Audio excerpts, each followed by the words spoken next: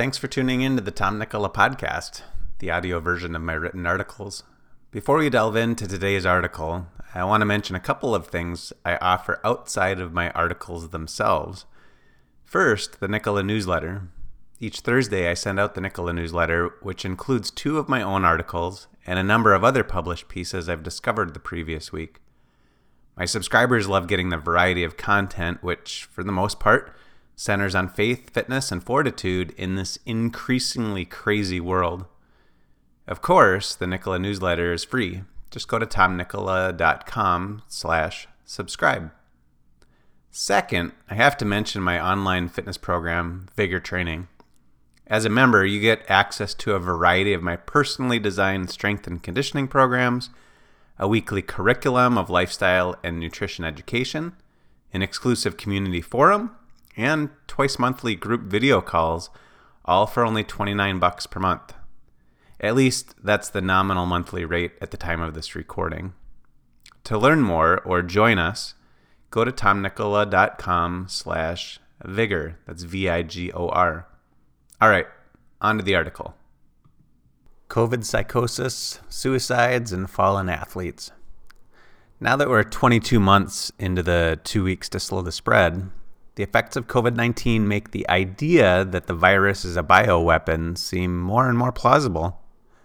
On top of that, the vaccine initiative seems to be part of the same orchestrated plan that unleashed the virus. Of course, that entire paragraph would be labeled by mainstream media as misinformation, but that's what happens when you see cracks in the storyline laid out by the propaganda machine. While the public's attention is on the idea that COVID-19 is a respiratory infection, millions of people are suffering from effects that have nothing to do with their lungs or heart. And the vaccines that are supposed to save people from those respiratory infections, which they don't really do anyway, may cause the same problems that the virus does. Not to get sidetracked from the content of this article, but keep asking yourself this question. If the vaccine causes similar problems to the actual virus, and we're encouraged to get the vaccine because we're told it'll protect us, doesn't it seem like the agenda is really just to make sure that we get hurt rather than helped? Anyway, back to the blog post. The COVID complications nobody is talking about. This past week, I came across a couple of disturbing videos. One was from Kyle Warner, a professional mountain bike racer, in which he shares the aftermath of his vaccination. The other is a montage of news headlines calling attention to the deaths of high-caliber and professional athletes. Here's part of Kyle's video shared by Frank Grimes Jr. on Twitter. He also includes a link to the whole video on Instagram.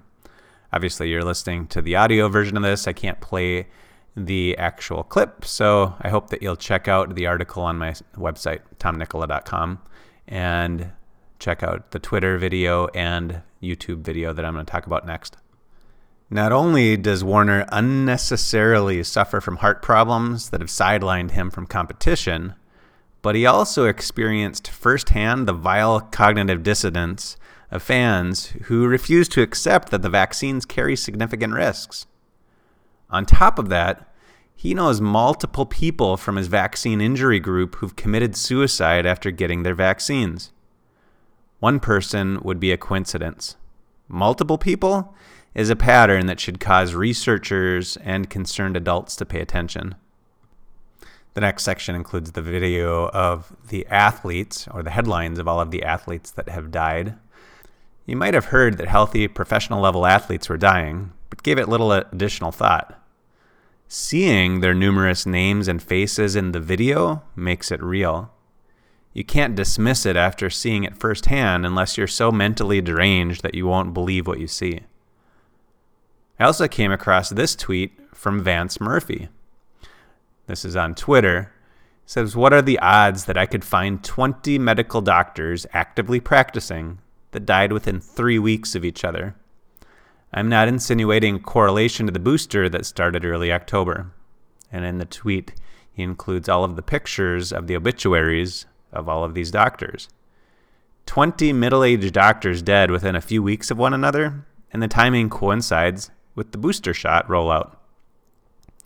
I'm sure none of this will change the minds of those committed to living in dystopia. I simply share it for those whose minds have been opened and need reassurance that we're not getting the whole truth. In today's blog post, I want to call attention to a few things I've yet to cover in this COVID circus. COVID-19 and the vaccine's impact on cognitive function, psychosis, and suicide risk, heart problems in healthy people, and the normalization of COVID-connected health problems. COVID-19, the vaccine, and mental dysfunction. According to a case study in the British Medical Journal, a 36-year-old female nurse tested positive for COVID-19.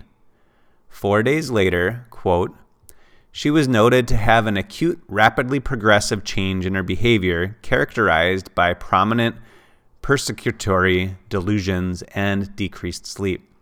Her delusions were primarily directed at her partner and focused on the safety of her children and personal finances. She believed her partner was attempting to kidnap her children and steal her COVID-19 stimulus money.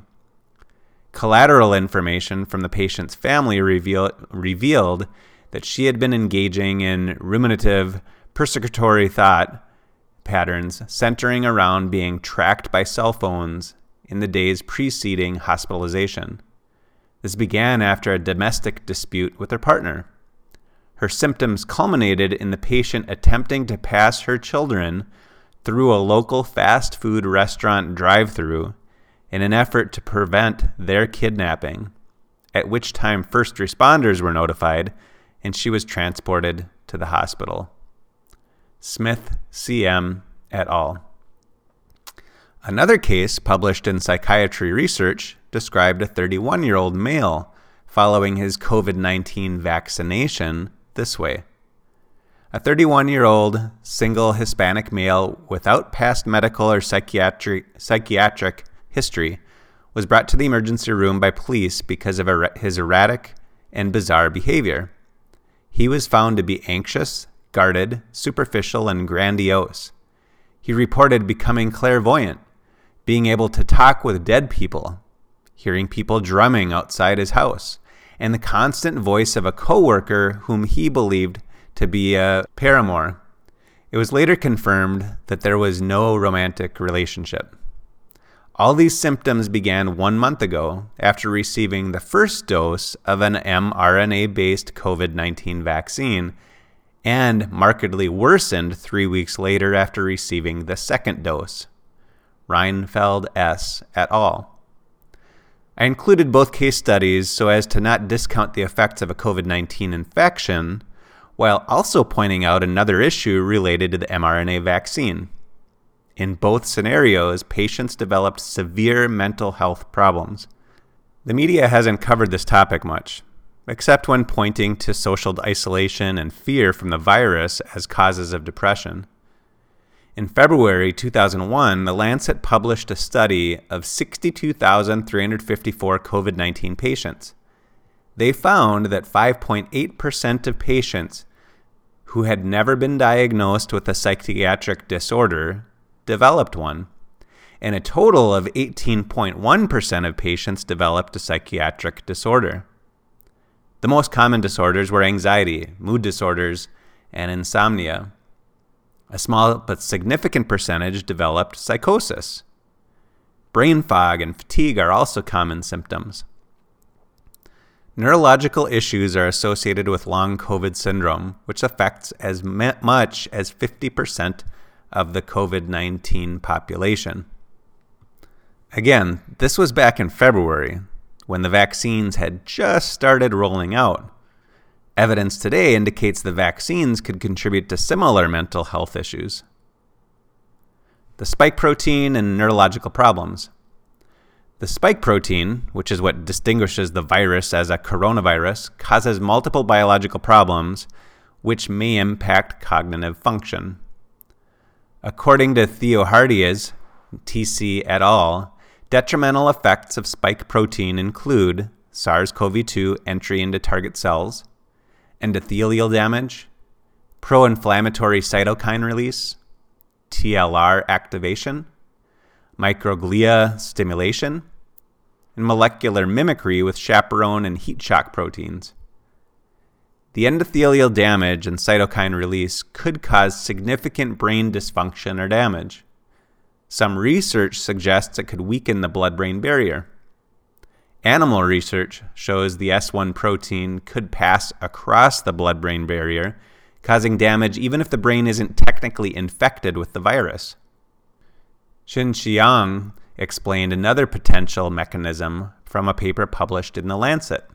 Quote, ACE2 is the receptor SARS-CoV-2 that causes COVID-19 uses to enter cells.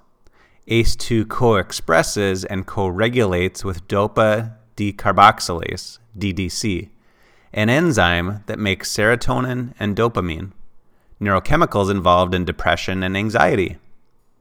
Upon cell infection, SARS-CoV-2 engulfs the ACE2 receptor, which lowers ACE2 expression on the cell. This decreases DDC expression as well, halting the production of dopamine and serotonin. Low serotonin and dopamine would certainly explain the insomnia, depression, and anxiety. In extreme psychosis cases, suicide risk rises significantly. Unfortunately, many who develop COVID-19 get pressured to isolate, which only increases the risk further. As one paper pointed out, quote, it has been noted that from January to July 2020, 635,000 people died from COVID-19. However, the number of deaths by suicide is not much lower, 462,000. If governments invested in suicide research and prevention only 5% of what they invest in dealing with COVID-19, we could save thousands of lives. Sure, L. So, COVID-19 causes heart and lung problems in some people, and in others, it causes significant cognitive dysfunction. Knowing this, it's hard to dismiss those who claim the virus was created as a bioweapon instead of randomly showing up in nature. I want to also note that the environment we find ourselves in today only serves to add mental stress. Perhaps that is by design as well. The spike protein in the vaccines. Each of the big vaccine companies are taking in revenues of about $1,000 per second. They have a vested interest in keeping the public's eyes off of the risks associated with the vaccines they sell. They also invest more than $6.5 billion per year in TV advertising, so you won't see or hear the networks doing anything to discredit their advertisers. The government has also given them extra protection by making it nearly impossible to sue them if you have a significant adverse event. All that to say, you can't expect to get honest information from these places when it comes to the risks associated with the vaccines. Yet, the vaccines cause you to create the very spike proteins known to cause damage in the body by the virus. We've been told that the vaccine's mRNA molecules and the spike proteins produced based on their instructions stay in your shoulder. Some do, which is why you end up with so much pain at the injection site. However, a significant amount of the spike proteins enter the lymphatic system and travel throughout the body, which allows them to reach your organs, like your heart and brain. That would explain the numerous cases of myocarditis, vaccine-induced prothrombotic immune thrombocytopenia, or VIPIT, Bell's palsy, and Guillain-Barré syndrome. It also adds legitimacy to the anecdotal cases of severe depression, psychosis, and suicide we've started to hear about. Heart problems. In 2020, we saw numerous people with pre-existing health conditions succumb to COVID-19. Clearly, being overweight, having heart disease, being diabetic or immunocompromised, or very old significantly increased the risk of death. With the availability of the vaccine, we're seeing similar outcomes in people who are seemingly healthy, young, and even athletic. It would be easy to dismiss heart problems in older adults, but when seemingly healthy, young, and middle-aged adults, and even high-performance athletes suffer from heart problems, you can't convince us that they're eating too much sugar and fat like the media would like us to believe. Anyone with a small amount of nutrition knowledge knows that it takes years, sometimes decades, to develop heart disease through diet.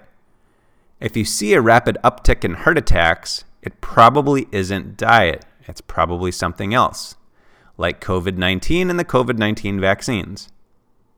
If you've been following the science, you know that heart-related problems make up the majority of severe adverse events. Of course, the media downplays the risk. For example, this from the New York Times, quote, "So how common is myocarditis really? And should parents be concerned about vaccinating their children?" Absolutely not, said several experts familiar with the recent studies. While the vaccines made by Pfizer BioNTech and Moderna seem to be associated with an increased risk of myocarditis, the absolute risk remains very small. Most cases are mild and resolve quickly.